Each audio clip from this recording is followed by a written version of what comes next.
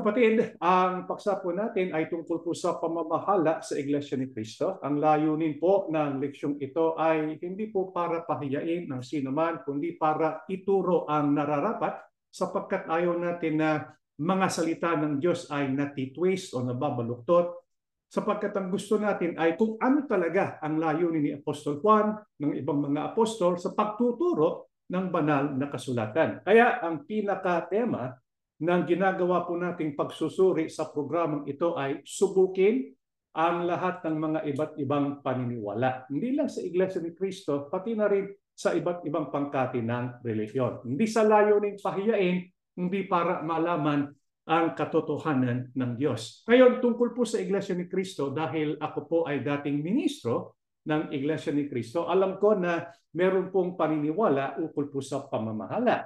Meron pong tinatawag na namamahala, isang tao po siya na tinatawag di executive minister. Siya yung binabanggit na church administrator ng Iglesia ni Cristo. Meron pong standing belief ang Iglesia ni Cristo na bago magkaroon ng kaugnayan sa Diyos at sa kanyang anak, ang isang tao, dapat munang magkaroon ng kaugnayan sa pamamahala. Kaya nung ako po ay kaanib pa sa Iglesia ni Cristo, ministro pa sa Iglesia ni Cristo, siguro naririnig po ninyo ang mga panalangin na ito po ang katunog sapagkat ito mismo ang aking sinasabi noon po'y ministro ako ng Iglesia ni Cristo. At ngayon, kung kayo po'y sasamba sa loob ng kapilya ng Iglesia ni Cristo, sa panahon ng pagsamba marahil ay ito pong inyong maririnig sa panalangin, lalo na sa umpisa ng panalangin. Ama, pakiugnay mo po kami sa namamahala sa Iglesia ni Cristo upang makapanatili kaming nakaugnay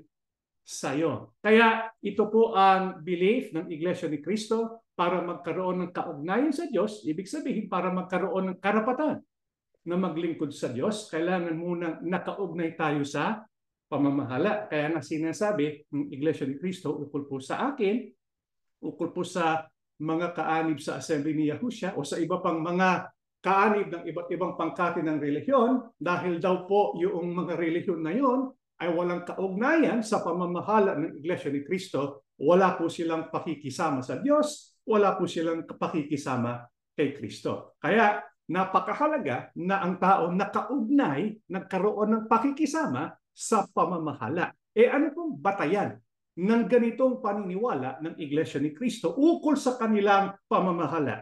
Pakinggan po natin dito po sa isang pahayag ng Iglesia ni Cristo sa kanilang pasugo, God's Message Magazine, basugo.com. Meron pong isang artikulo na sinulat po ng kapatid na Bienvenido Santiago Jr.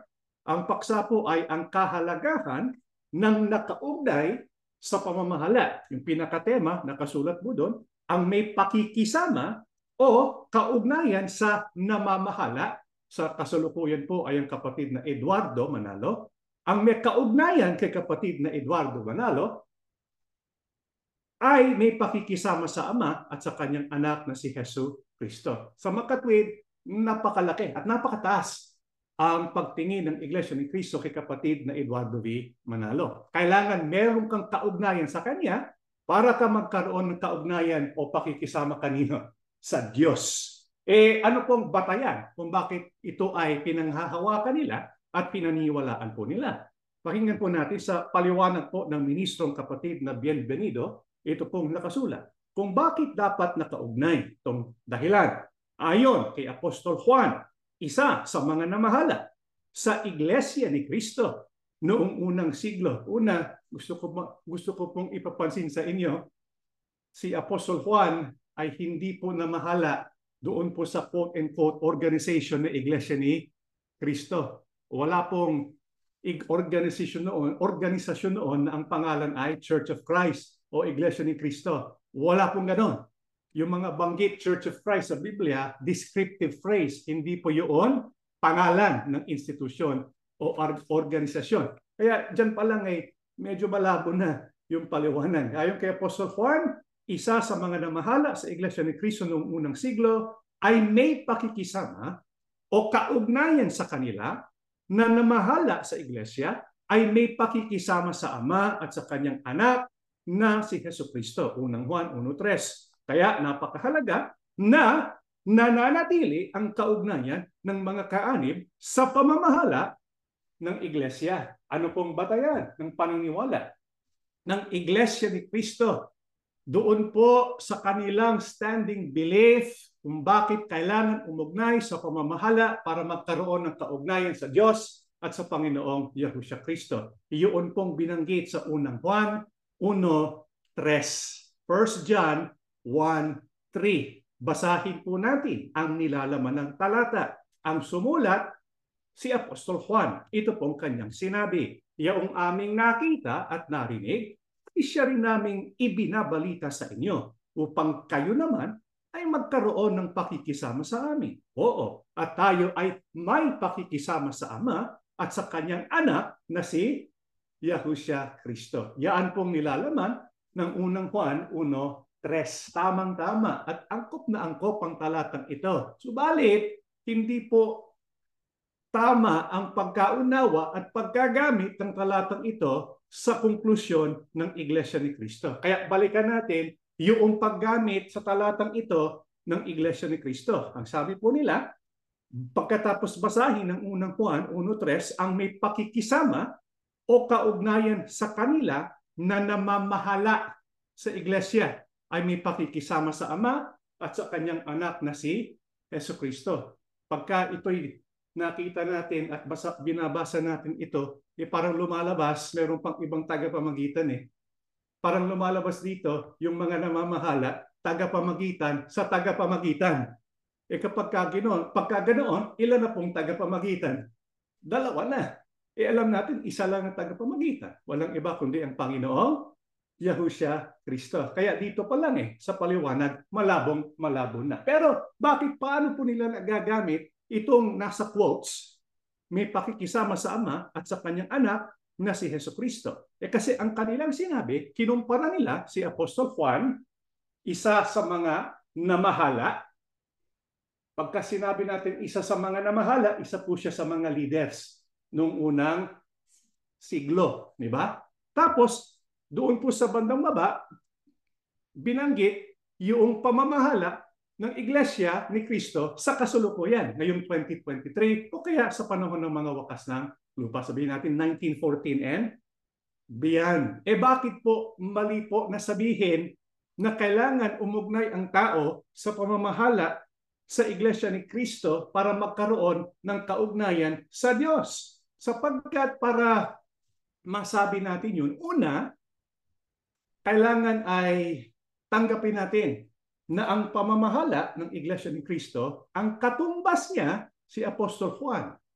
Yun po ba'y matatanggap natin, mga kapatid, na ang kapatid na Eduardo Manalo, ang katumbas niya si Apostol Juan? Katumbas ba ni kapatid na Eduardo Manalo ang si Apostol Juan? Siguro masasabi natin hindi.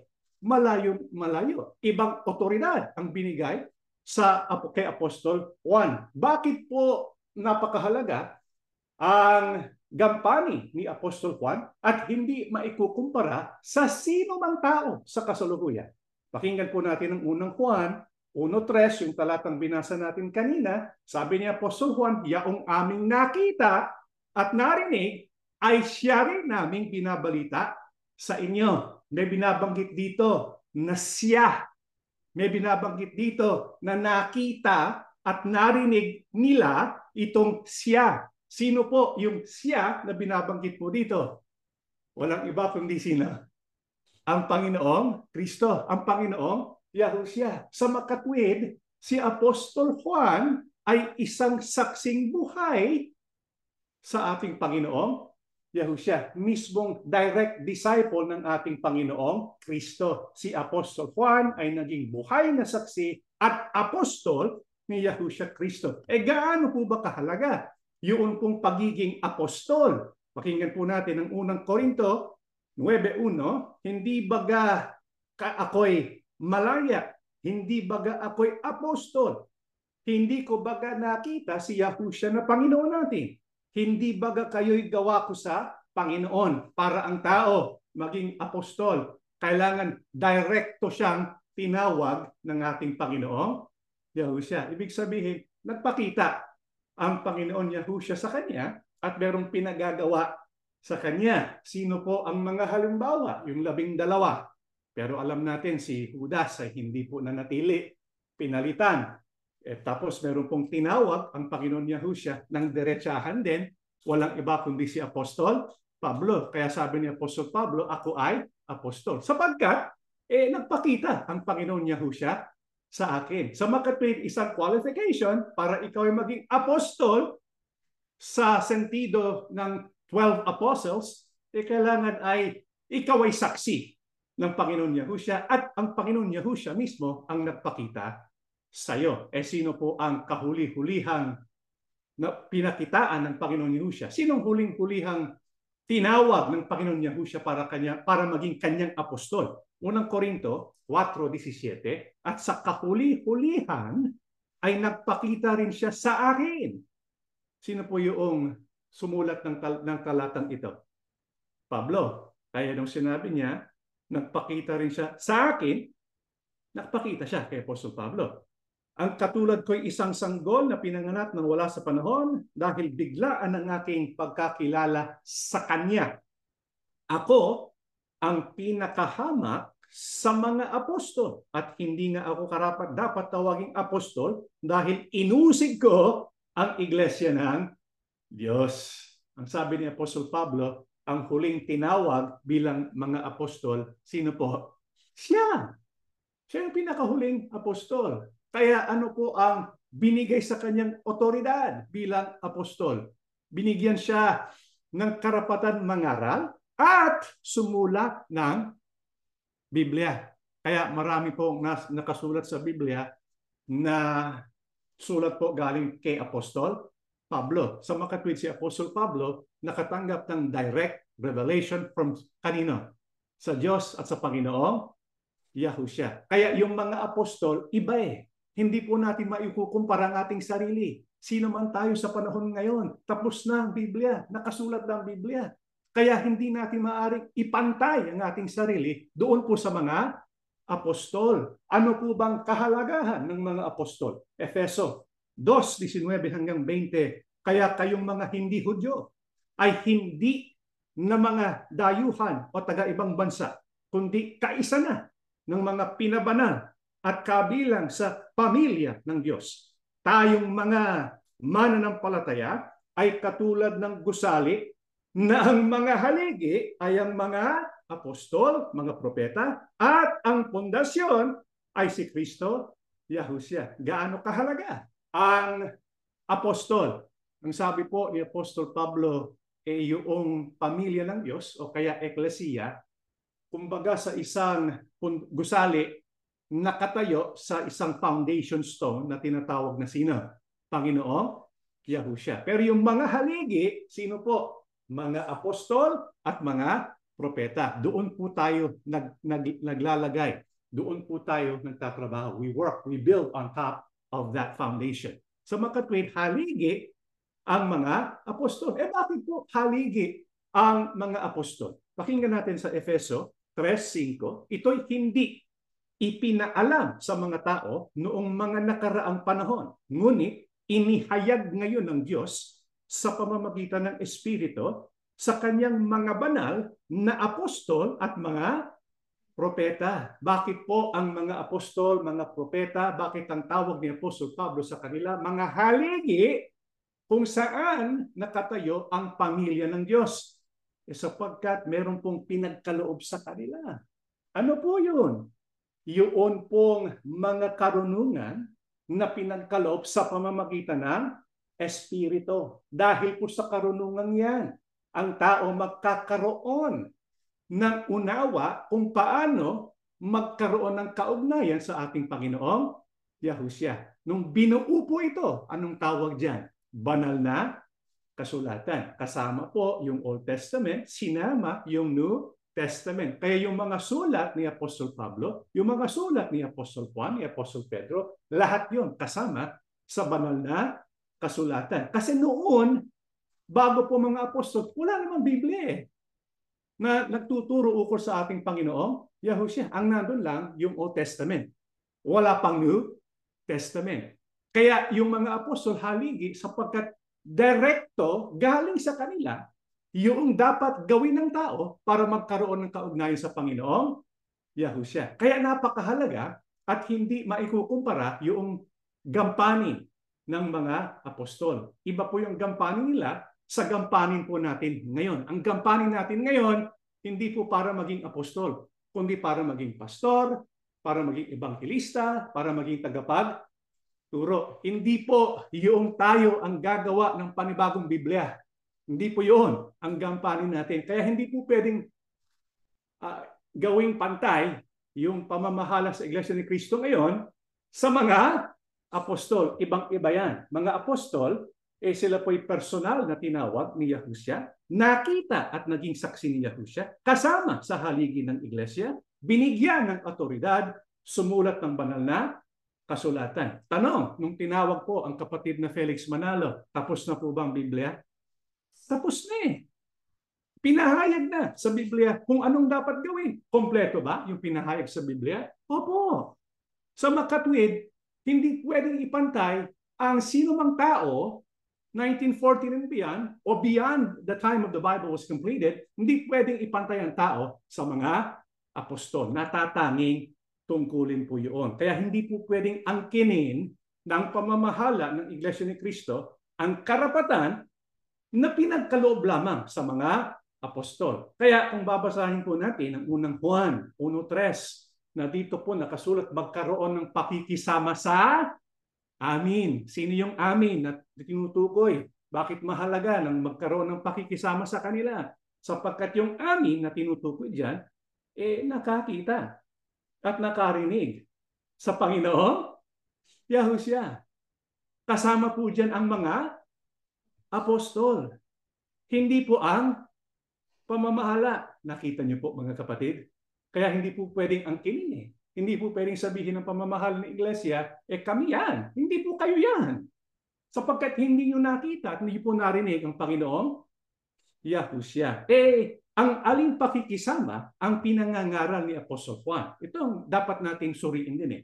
Kaya yung po sa paggamit ng Iglesia ni Cristo, unang Juan 1:3, kaya hindi po nila pwedeng gamitin yun para magkaroon ng konklusyon na dapat umugnay muna sa pamamahala para magkaroon ng kaugnayan sa Diyos. Hindi po pwedeng magamit yun sapagkat una, yung tinutukoy doon na pakikisama sa mga apostol. Pero itong tanong, yun po bang pakikisama sa mga apostol na tinuturo ni Apostol Juan, yun po ba ay pang-akit ni Apostol Juan na magkaroon ng kaugnayan sa kanila?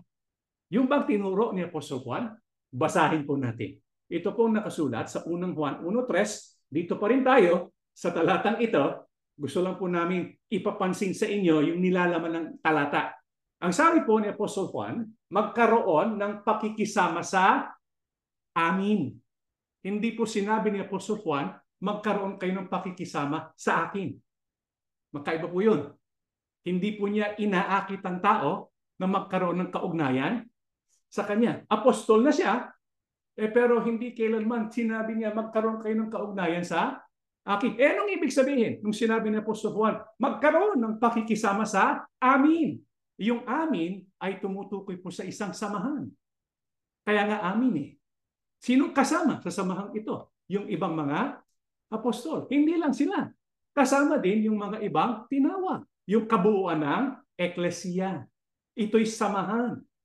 Doon tayo inaakit ni Apostol Juan. Mapabilang doon po sa samahan na yun. Kaya nga sinabi niya, magkaroon ng pakikisama sa amin. Aling pakikisama ito? Aling samahan ito? Nakasama na binabanggit ni Apostol Juan. Yung sabi niya, yung may pakikisama sa Ama, pakikisama sa Diyos. Doon po inaakit ni Apostol Juan ang tao. Magkaroon ng pakikisama sa Diyos. Kaya sinabi ni Apostol Juan, magkaroon kayo ng pakikisama sa amin, ay sapagkat si Apostol Juan at yung mga ibang kasama niya, yun pong kanilang nasamahan eh. Natawag sila, kaya nagkaroon sila ng kaugnayan sa Diyos. Pero paano sila nagkaroon ng kaugnayan sa Diyos? Ayun. At kanyang anak na si Yahushua Kristo. Sa makatwid, para ang tao magkaroon ng kaugnayan sa Diyos, dapat magkaroon sila ng kaugnayan kanino? Sa Panginoong Yahushua.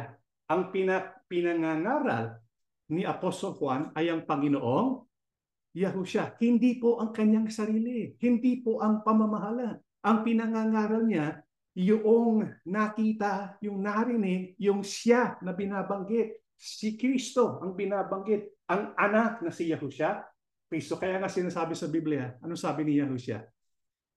Ako ang daan. Di ba? Walang ibang daan patungo sa Ama, kundi ako. Hindi sinabi dumaan kayo sa pamamahala, tapos sa akin, tapos sa Ama. Hindi po. Yung binabanggit dito na samahan ay ang eklesiya, sinasamahan ng Diyos para tayo makasama sa eklesiya. Dapat umugnay tayo sa Panginoong Yahushua. Kaya nagkaroon ng pakikisama ang mga apostol sa Diyos dahil sa kanilang pakikisama kay Yahushua. Yun ang pinakapunto ni Apostol Juan. Kaya niya sinabi, magkaroon kayo ng pakikisama sa amin. Sapagkat yung pakikisamang ito ay kasama sino? Sa Diyos. Pero paano sila nagkaroon ng pakikisama sa Diyos? Dahil sa pag-uugnay nila kay Yahushua. Sa makatwid, para tayo mapasama doon po sa eklesiya, dapat umugnay tayo sa Panginoong Yahushua. Ang pakikisama na pinangaral ni Apostol Juan ay ang pakikisama kay Yahushua. Paano tayo magkakaroon ng pakikisama kay Yahushua? Di ba? Kasi itong dapat natin gawin eh. At para matupad ito, kailangan ba yung pamamahala ng Iglesia ni Cristo? Para ba matupad itong pinagagawa ni Apostol Juan? Basahin po natin uli ang unang Juan 1:3. Ang sabi po niya, upang kayo naman ay magkaroon ng pakikisama sa amin. Paano tayo magkakaroon ng pakikisama? Doon po sa samahan ni Apostol Juan, doon po sa eklesiya. Paano tayo magkakaroon ng pakikisama? Sa ating Panginoong Yahushua. Ang sabi niya, upang kayo, ibig sabihin, meron po tayong dapat malaman. Kasi connecting word yung upang eh. Ano po yung dapat nating malaman? Ang sabi, may binalita. Yun ang dapat natin matutunan. Yung ibinalita. Kasi yung binalita ay naglalaman ng bagay na dapat nating gawin para tayo magkaroon ng kaugnayan sa Panginoong Yahushua. Anong katunayan na ang dapat nating gawin ay yung binabalita? Ano ba itong binabalita? Tungkol saan? Ang sabi po ni Apostol Juan ay may binanggit siya na siya. Alam natin si Panginoong Yahushua yun eh. Diba? Yung aming nakita at narinig. Kaya yung kanilang binabalita na kailangan mapakinggan ng tao ay ukol po sa siya na napakinggan at narinig ni Apostol Juan at ibang mga apostol. Sino po yun? Alam natin ang sagot, pero para po masigurado natin, itaas natin ang basa sa 1 hanggang 2. Yaong buhat sa pasimula. Sino po yaong buhat sa pasimula? Ang Panginoong Yahushua. Sapagkat bago palalangin ng mundo, nasa isip na siya ng Panginoong Yahushua. Ang Panginoong Yahuwah. Naisa-isip na siya ng Panginoon Diyos. So ito yung tinatawag na Logos. Diba? In the beginning was the Logos. Yung aming narinig, yung nakita ng aming mga mata, yung aming namasdan at nahipo ng aming mga kamay tungkol sa salita ng buhay. At ang buhay ay nahayag at aming nakita at pinatotohanan. At sa inyo'y aming binabalita ang buhay. Ang buhay na walang hanggan na kasama ng Ama at sa atin ay nahayag. Napansin po ninyo? Dito po sa unang Juan, talatang 1, sino po ang bida? Sinong bida? Hindi ba ang Panginoong Yahushua? Ito'y tungkol sa Panginoong Yahushua. Hindi po ito tungkol sa mga apostol. Hindi po ito tungkol sa kanilang sarili. Apostol na yon, di ba? Apostol na yon. Pero isipin nyo, pamamahala. Kumbaga, nanditong apostol, ditong pamamahala. Yung mga apostol, hindi nila ginawang bida ang sarili nila eh. Pero ang pamamahala, gagawing bida ang kanilang sarili. Hindi yata tama yun. Ang bida, yung buhat pa sa pasimula. Walang iba kundi ang Panginoong Yahushua. Siya yung binabalita. Sino po ang magkakaroon ng kaugnayan sa Panginoong Yahushua ayon sa pagbabalita na binalita ng mga apostol? Ituloy natin pagbasa. 4 hanggang 7. At ang mga bagay na ito ay aming isinusulat upang ang ating kagalakan ay malubos. At ito ang pasabing aming narinig sa Kanya at sa inyo'y aming ibinabalita na ang Diyos ay ilaw at sa Kanya ay walang anumang kadiliman. Kung sinasabi natin tayo'y may pakikisama sa Kanya at nagsisilakad tayo sa kadiliman, ay nangabubulaan tayo at hindi tayo nagsisigawan ng katotohanan. Ngunit kung tayo nagsisilakad sa liwanag, na gaya niyang nasa liwanag, ay may pakikisama tayo sa isa't isa at nililinis tayo ng dugo ni Yahushua na Kanyang anak sa lahat ng kasalanan. Paano po tayo magkakaroon ng kaugnayan sa ating Panginoon Yahushua? Kapag tayo po ay lumalakad ng ayon po sa liwanag. Yung binalita po ni Apostol Juan, yung liwanag na binabanggit sa hula, walang iba kundi ang Panginoong Yahushua. Kaya para tayo magkaroon ng kaugnayan sa ating Panginoong Yahushua, dapat lumalakad tayo ng kasama niya. Ibig sabihin, siya ang ating sinusundan. Siya po kasi yung ilaw eh. Kaya hindi po binabanggit dito na dapat ay ang atin pong ginagawang, dapat magkaroon tayo ng kaugnayan sa anumang pamamahala, kundi si Yahushua.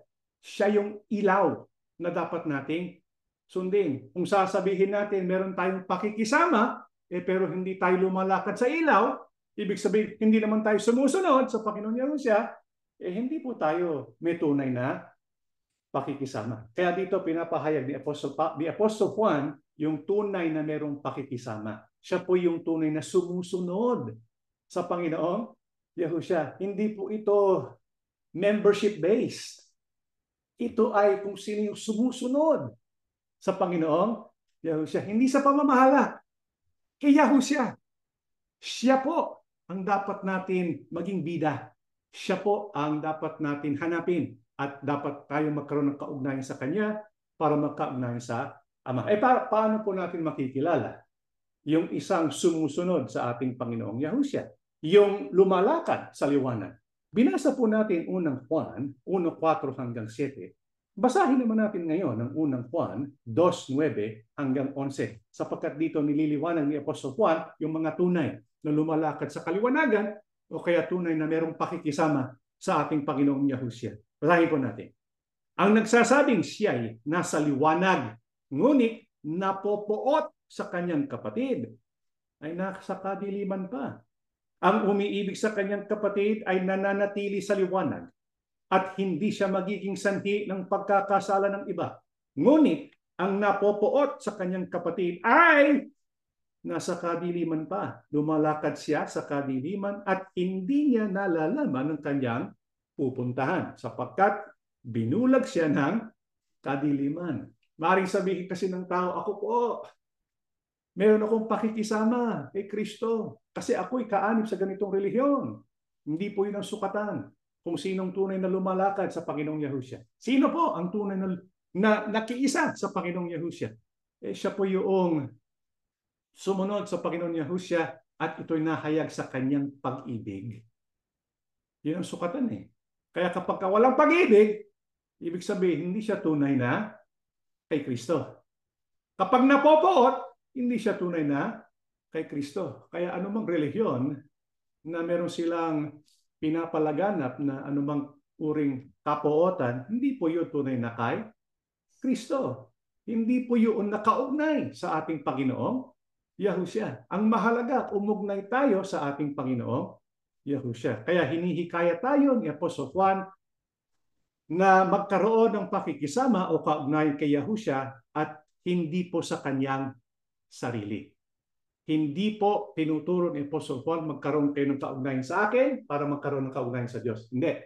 Ang sabi niya, magkaroon kayo ng kaugnayan kay Yahushua sapagkat ako, si Apostol Juan, nagkaroon ng kaugnayan sa kanya at dahil dito, magkakaroon tayo ng kaugnayan sa Diyos. Nakita niyo po yung malaking pagkakaiba? Ang tinuturo ni Apostol Juan, hindi kanyang sarili. Hindi siya ang bida. Ang bida ang Panginoong Yahushua. Sundan ninyo ang Panginoong Yahushua. Kaya nga, hindi po kailangan umugnay kay Apostol Juan. Bakit? Sapagkat alam natin, darating ang panahon, mamamatay siya eh. Mga apostol, namatay. Di ba? Kung kailangan tayo magkaroon ng kaugnayan kay Apostol Juan, kay Apostol Pablo, mga apostol, paano kapag namatay na sila? Kaya nga hindi pwedeng sabihin dapat magkaroon pa ng kaugnayan sa ibang tao maliban sa Panginoong Yahusya. Hindi po uugnay tayo sa mga apostol para magkaroon ng kaugnayan sa Panginoong Yahusya. Hindi. Pwede tayong dumiretso sa Panginoong Yahusya. Bakit? Wala nang mga apostol. Paano tayo makakadiretso sa Panginoong Yahusya? Wala na nga yung mga apostol. Paano natin malalaman kung paano magagawa yun? Sabi po ni Apostol Juan, at ang mga bagay na ito ay aming mesula. Kaya nga yung autoridad na binigay sa mga apostol bilang haligi, buuin ang Biblia. Bakit? Para ang tao matanggap yung paraan para makadiretso sa Panginoong Yahusya. Hindi na kailangan dumaan pa sa sino mang tao. Hindi na kailangan dumaan pa sa pamamahala. Meron ng sulat. Kaya nga sabi ni Apostol Juan, doon po sa kanyang isang sinulat na aklat, Juan, dito po sa Juan 20, 30 hanggang 31, marami pang mga himalang ginawa si Yahusya na nasaksihan ng mga alagad na hindi nakasulat sa aklat na ito. Ngunit ang mga nakasulat dito ay isinulat upang kayo'y sumampalataya na si Yahusya ang Kristo, ang anak ng Diyos, at sa pagsampalatayang yun ay magkaroon kayo ng buhay sa pamamagitan niya. Ano sabi ni Apostol Juan? Kailangan ko bang umugnay sa kanya? Hindi Sabi niya itong sulat.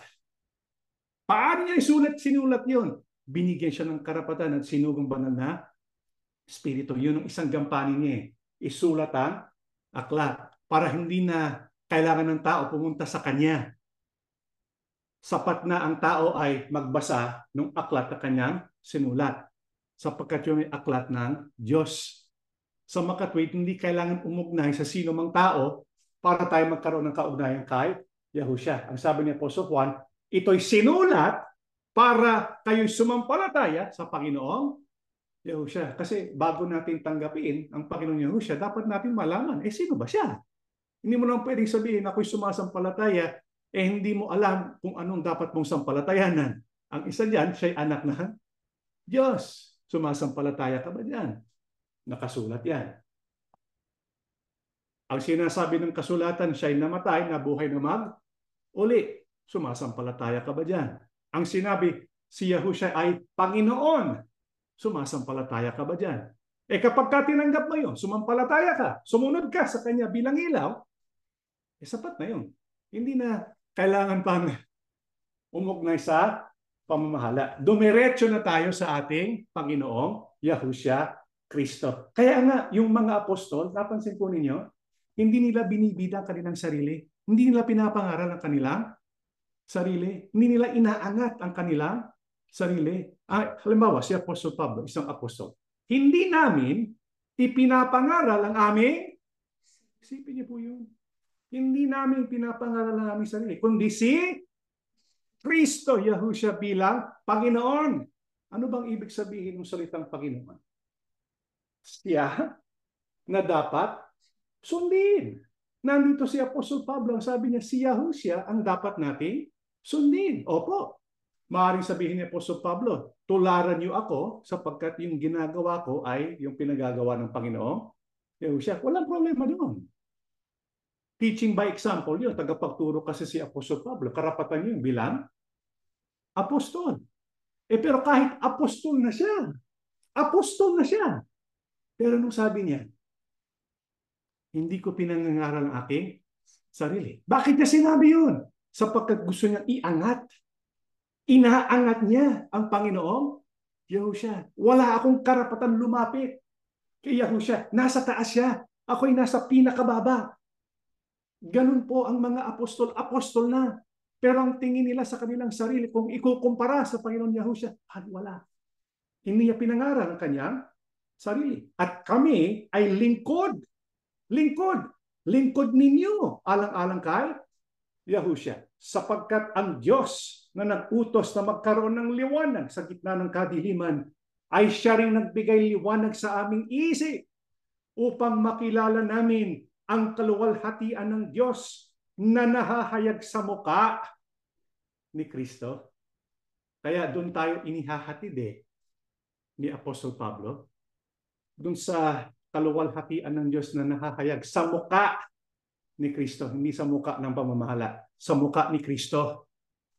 Hindi sa mga apostol, hindi sa muka ng mga apostol, sa muka ni Kristo. Sapagkat magkakaroon tayo ng liwanag kapag ang sinusundan natin ang Panginoong Yahushua. Doon tayo hinihikayat ng mga apostol.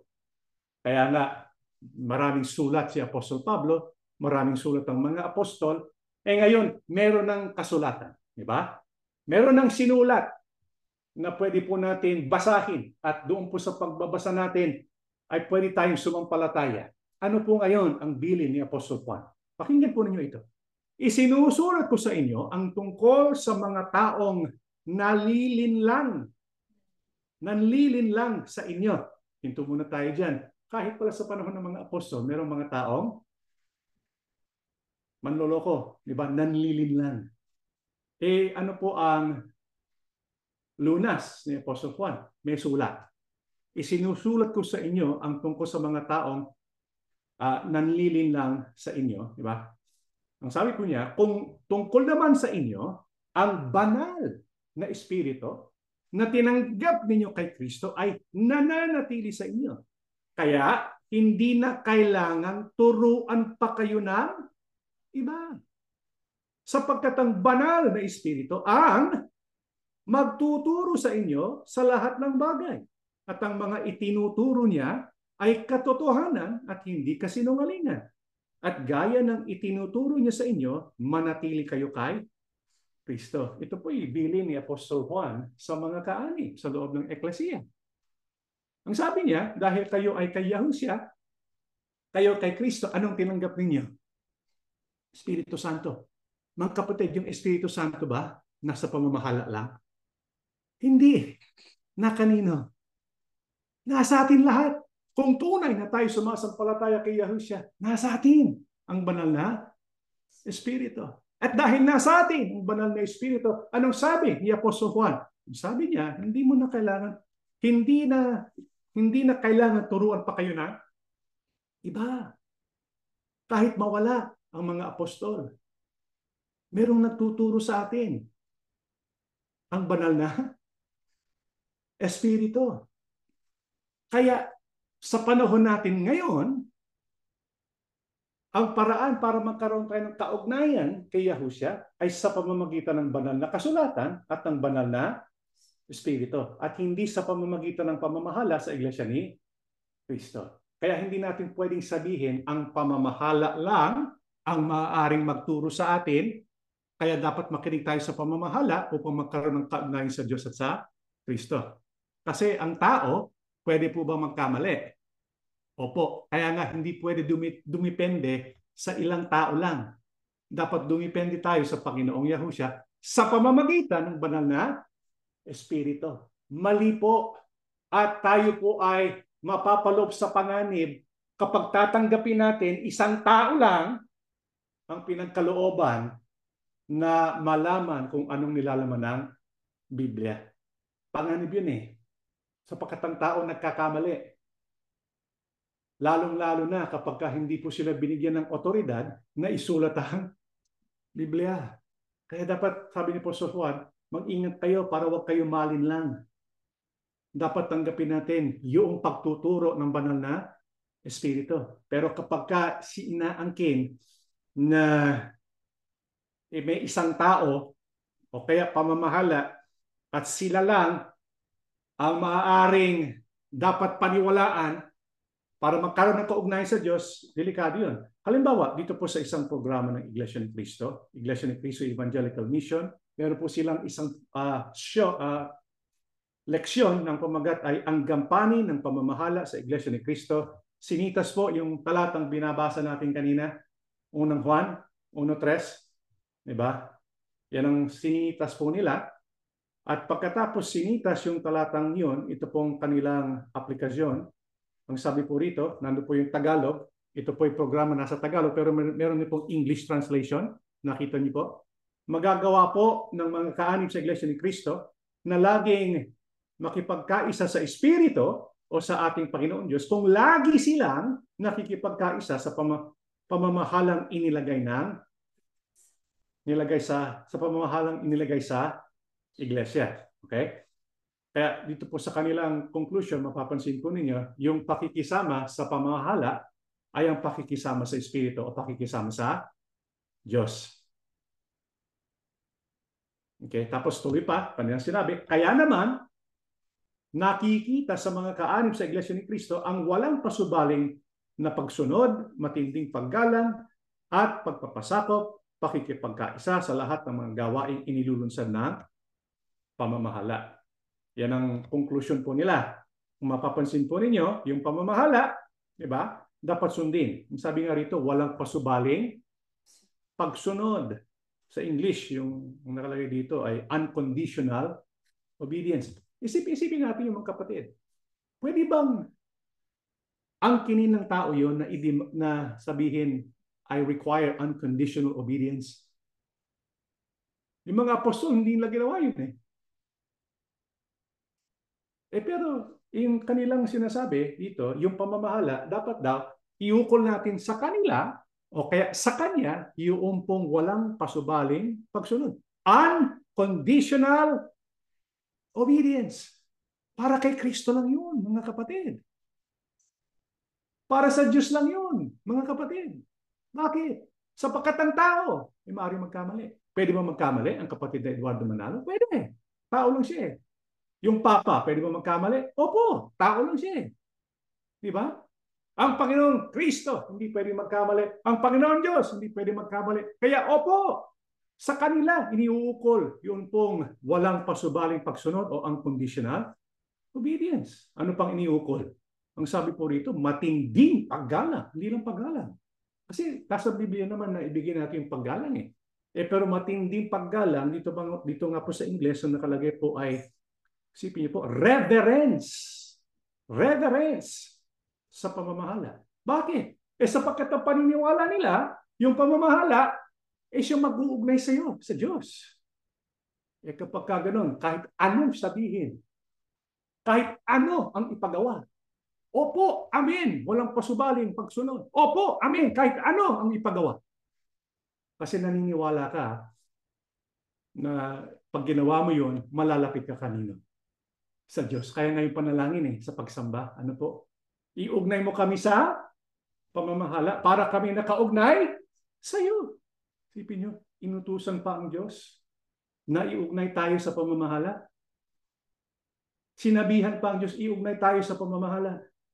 Kaya gagawin ng Diyos, sige, sasagutin ng Diyos, dadalhin ko kayo mga anak ko sa pamamahala. Tapos yung pamamahala, ibabalik. Ano kaya yun? Maling-mali mga kapatid. Pagka ganun, nasa panganib ang mga nasa Iglesia ni Cristo sapagkat susunod sila blindly. Yung blind obedience, dangerous po yun mga kapatid. Pero meron pang panganib Ano pang panganib? Doon po sa artikulo na binasa po natin kanina, yung kahalagahan ng nakaugnay sa pamamahala, may binanggit po ang kapatid na biya pinakatema, di ba? Na dapat meron tayong kaugnayan sa namamahala, may kapatid na Eduardo Manalo, para magkaroon ng pakikisama sa Ama. Tapos yung pinakaunang paragraph niya sa artikulong ito, unang paragraph niya, mabasahin ko po, ito po. Mabuting laging nagsusuri ang bawat miyembro ng Iglesia ni Cristo. Opo, kaya nga dapat ay ang Iglesia ni Cristo magkaanib, dapat payagan nila magsuri Magpakinggan nila ito pong programang ito. Magsuri sila, alamin nila. Mabuti yun di ba? Mabuting laging nagsusuri ang bawat miyembro ng Iglesia ni Cristo kung sila ay maayos na nakaugnay sa pamamahala ng Iglesia. Mahalaga po para sa kanila yung pinakamahalaga. Pakinggan po nyo. At habang lumilipas ang panahon, palapit tayo sa paghukom, at habang lumilipas ang panahon, dapat din nilang natitiyak, pansinin po ninyo, lalong tumitibay ang kanilang kaugnayan sa Panginoon Yahushua? Hindi eh. Nakita niyo po yung mali doon? Yung debosyon napunta sa pamamahala. Napunta sa namamahala. Hindi sa Panginoong Yahushua. Ulitin ko po. Habang lumilipas ang panahon, lalong tumitibay ang kanilang kaugnayan kay kapatid na Eduardo Manalo. Sa halip na sa kanino? Sa Panginoong Yahushua. Pag-isipan natin to.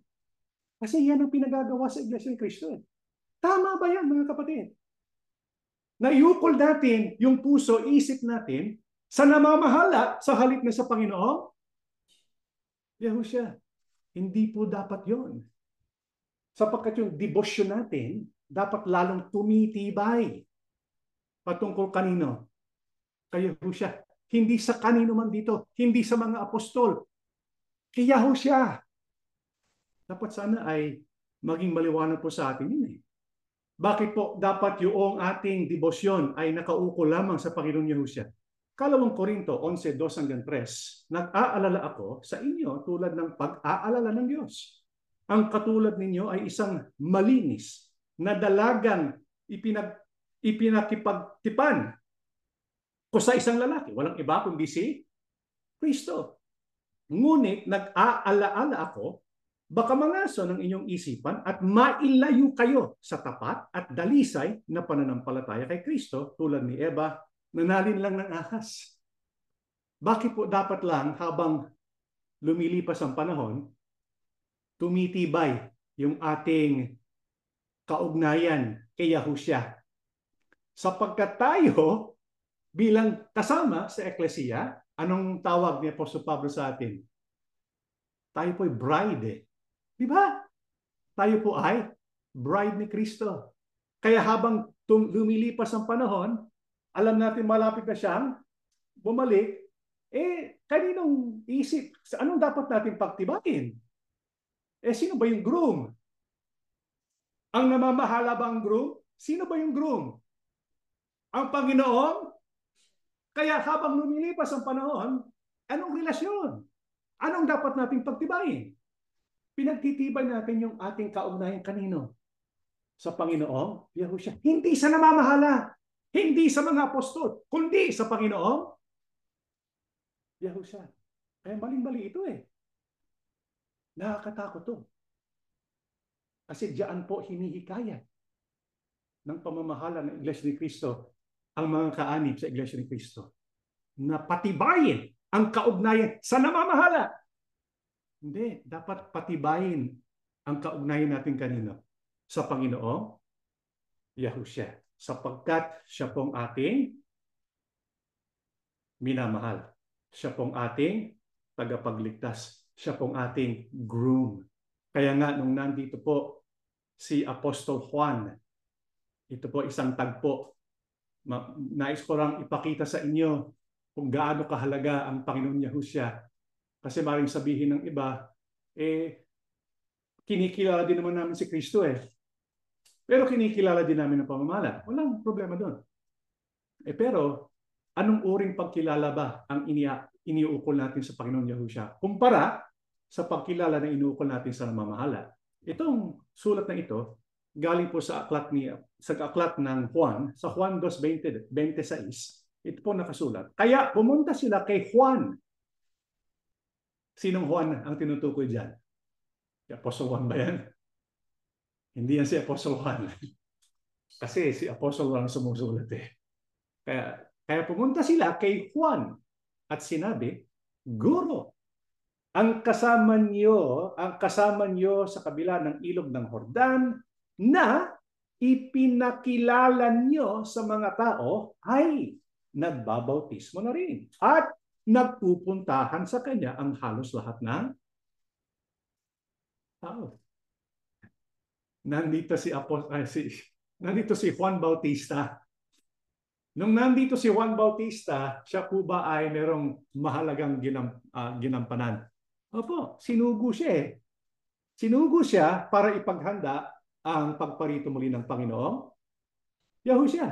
Kaya kung meron pong siguro, kung masasabi natin dapat magkaroon ng kaugnayan, di ba si Apostol Juan? Kasi siya yung magtuturo kung sino yung dapat nating sampalatayanan. At noong nagbabautismo si Juan Bautista, marami siyang mga alagad. Marami siyang binautismohan. Ngayon, habang siya'y nagtuturo sa kanyang mga alagad, meron siyang binanggit. Meron siyang pinakilala. Sino? Si Yahushua. Yung binautismohan ni Juan, si Yahushua. Nakita ng mga alagad ni Juan Bautista yung binautismohan niyo po. Sa kabilang ilog ng Jordan, nagbabautismo na rin. Maraming pumupunta sa kanya at mabautismohan. Anong sinabi niya po? So Juan, pakinggan po ninyo. Dito po sa 28 hanggang 30. Kayo na rin ang makapagpapatunay na sinabi kong hindi ako ang Kristo. Isa lang akong sugo na nauna sa kanya upang ipahayag ang pagdating niya. Kagaya sa isang kasal, ang babaeng ikakasal ay para sa lalaking ikakasal. At ang abay na naghihintay ay natutuwa sa pagdating ng lalaking ikakasal. Ganoon din sa akin. Tuwang-tuwa ako ngayon na lumalapit na ang mga tao kay Yahushua. Kailangan lalo pa siyang makilala at ako na may makalimutan na.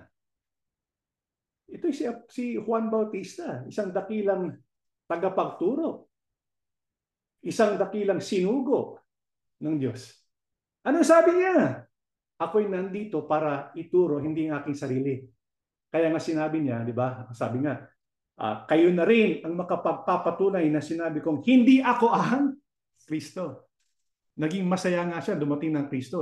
Ang tinuro niya si Yahushua. Doon niya dinadala ang tao, hindi sa kanyang sarili. Kaya nga, sa isang analogy na binigay niya, yung isang kasal, siya po ang abay, tapos sinong groom?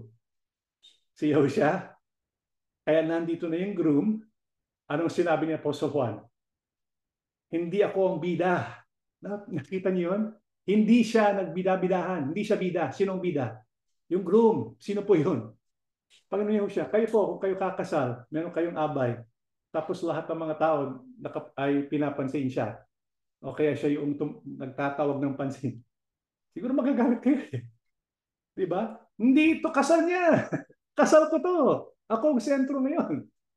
Sabi ni Apostol ni Juan Bautista, nandito na ang Panginoong Yahushua. Siya yung pinangaral ko. Ako ay sinugo na para ihanda siya. Nandito na siya! Nandito na siya! Ano sabi ni Juan Bautista? Kailangan lalo pa siyang makilala. At ako na may makalimutan na. Nakita niyo po yung mga kapatid? Dapat ganun din tayo. Hindi natin inaangat ang ating sarili. Hindi natin sinasabi, dapat kayo magkaroon ng kaugnayan sa akin para kayo magkaugnayan sa Diyos. Hindi po ganon. Dapat tayo ay makalimutan na. Dapat yung devotion natin, yung pagmamahal natin nakaukol po kanino? Sa Panginoong Yahushua. Ang nakalulungkot po, meron pong pinadala sa akin isang program, isang video na mula po sa INC Media. Ito po galing po sa YouTube. Gusto ko pong panoorin nyo ito Sapagkat una, nakaka-inspire. Yung mga ministro, matatanda na, marami silang hirap na pinagdaanan, pag-uusig na pinagdaanan, mga pioneers na ministro dito po sa West. Talagang katakot-takot na hirap ang kanilang pinagdaanan. Pero nagawa nila Kaya nakakatuwa yung mga karanasan na kanilang sineshare. Kaya gusto ko pong panoorin nyo sana Pero habang pinapanood po ninyo ito, yung buong programa, mga 30 minutes lang naman. Pero ang nakalulungkot lang, yung nakalulungkot lang sa buong 30 minutes na programa, ni isang beses. Di bali sana kung kahit isang beses Pero ni isang beses,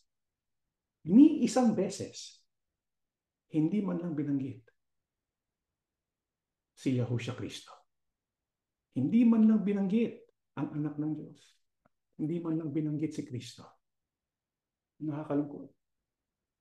Tapos nung ni-interview yung mga pioneer ministers, mga retired ministers, pinabanggit yung mga karanasan sa bandang huli, lahat sila nagpapasalamat. Papasalamat. Yung bandang huli, tingnan po ninyo. Panoorin po ninyo. Sa bandang huli, yung pasalamat nila, binigay sa pamamahala. Kay Sir, sa pamamahala. Ni isang beses, binanggit ang Panginoong Kristo. Hindi binanggit ang Panginoong Kristo. Kahit isang beses. Pero bilangin nyo kung ilang beses binanggit yung pamamahala. Kung sino yung pinasalamatan. Nakakalungkot lang. At ito po kanilang konklusyon. Diba? Kasi yung mga ministro ito, gaya ng binanggit ko, talagang nagpagaling. Pero itong sinabi po, ito pong sinulat nila. Pakinggan po. Pakinggan nyo. All their sacrifices were never forgotten by God, and the administration He has placed in the church. Hindi daw makalilimutan ang kanilang sakripisyo ng Diyos at hindi rin makakalimutan ang kanilang sakripisyo ng pamamahala. Hindi man nang binanggit yung nagsakripisyo para sa atin. Hindi man nang binanggit yung Panginoong Yahushua. Mga kapatid, sino ba talagang pinaglilingkuran natin? Sino ba talagang mahal natin? Sino ba talaga ang ating dapat tawagan at pasalamatan? Hindi ba ang Panginoon Yahushua? Siya naman ang nagbuwis ng kanyang buhay. Hindi po sino mang tao dito sa lupa. Walang maitutumbas sa ginawa ng Panginoong Yahushua. Yung kanyang sakripisyo, hindi maitutumbasan ng sino mang tao dito. Kaya maling-mali itong artikulong ito Sa tuwing nakikita ko ito habang lumilipas ang panahon, lalong tumibay ang kanilang kaugnayan sa namamahala. Sabi ni Juan Bautista, dapat ako'y makalimutan na para lalong makilala sino ang Panginoong Yahushua.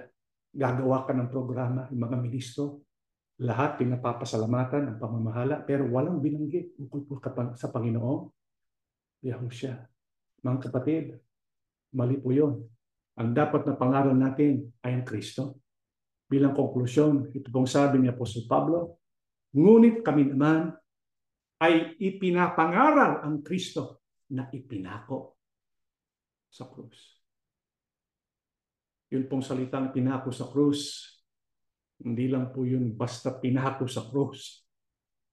Nagdusa siya ng katakot-takot na pagdurusa na hindi natin sukat na maisip. Yung dala niyang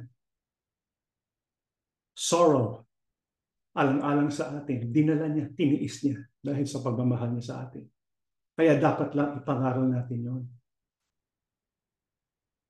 Ngunit kami naman ay pinapangaral ang Kristo na pinako sa krus, bagay na hindi matanggap ng mga Hudyo at isang kamangmangan para sa mga hindi Hudyo. Ngunit para sa mga tinawag ng Diyos, Hudyo man o hindi, si Kristo ang siyang kapangyarihan at karunungan ng Diyos. Mga kapatid, dapat ay ang emphasis natin ipangaral si Kristo. Hindi po ang pamamahala. Hindi po nararapat na sa bawat pagsamba ang bida pamamahala. Hindi po. Dapat iukol natin ang pagpupuri at pasasalamat sa Panginoong Yahushua sapagkat siya ang pinako sa krus. Siya ang nagbuwis ng buhay alang-alang sa atin.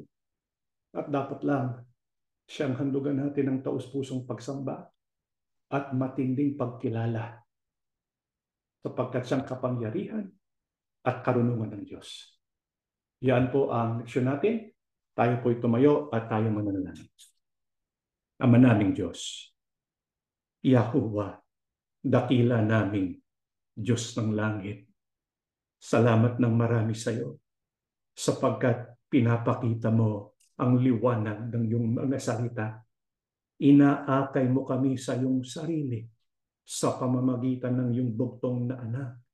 Yahushua, ikaw po ang aming tagapagligtas. Nandito kaming magkakapatid, magalang na lumalapit sa iyo. Nakaugnay kami sa iyo dahil sa iyong banal na pagtawag. Akay ng aming pananampalataya at pagpapahayag ng aming pag-ibig sa iyo. Pinoprokla namin ngayon, ikaw ang aming tagapagligtas. Ikaw ang aming tagapamagitan.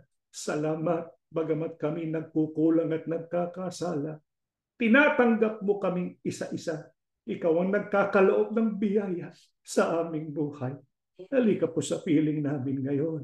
Kailangan ka namin. Wala na po kaming iba pang hahanapin sapagkat nung ikaw ay pinagkaloob ng Diyos, umawag kami sa iyo ng mahigpit. Nung kami po ay nahiwalay sa Iglesia ni Cristo, sa iyo kami lumapit. Inupkop mo kami, inalagaan mo kami, pinagtibay mo ng aming pananampalataya. Ngayon may kagalakan sa aming puso, kagalakang hindi namin sukat na masabi sapagkat napakalalim at napakaligaya ang pakiramdam ng aming kaluluwa. Salamat, Panginoong Yahushua. Huwag ka pong magsasawa sa aming paglapit sa tuwing kailangan ka namin at sa tuwing tatawag kami sa iyo. Magpakaranas ka po sa aming lahat, lalo na sa panahon ng pagsubok. Nakahanda kang kumupkup sa aming lahat. Panginoong Yahushua, habang tinatawag namin ng iyong pangalan, napakasarap ng iyong pagyakap. Nandito ka, kapiling ka namin ngayon. Gustong-gusto ka namin makita sapagkat alam namin pagbababa ka na mula sa alapaap. Tatawagin mo ng aming pangalan. Makikita namin ang iyong muka. Mayayakap ka namin. Masasabi namin ang buong puso namin sa iyo. Ikaw po sana ang patuloy na gumawa sa buhay namin. Araw-araw sa panahon ng pagsubok. Kapag meron sa amin, meron mang anong karamdaman, ikaw nang bahala magpagaling. Ikaw nang bahala magbigay ng lakas sa aming mga katawan. Ang higit na aming pinagmamakaawa, bigyan kami ng matibay na pananampalataya. Pananampalatayang nakaukol sa iyo, sapagkat ikaw ang tunay na sinugo ng Diyos para sa aming kaligtasan. Salamat ng marami, Ama. Pinasbasan mo kaming lahat. Pakibasbasan ng lahat ng iyong mga lingkod. Saan man sila naroroon. Ito pong aming pinagmamakaawa sa pangalan po ng aming tagapagligtas na si Yahushua HaMashiach. Amen.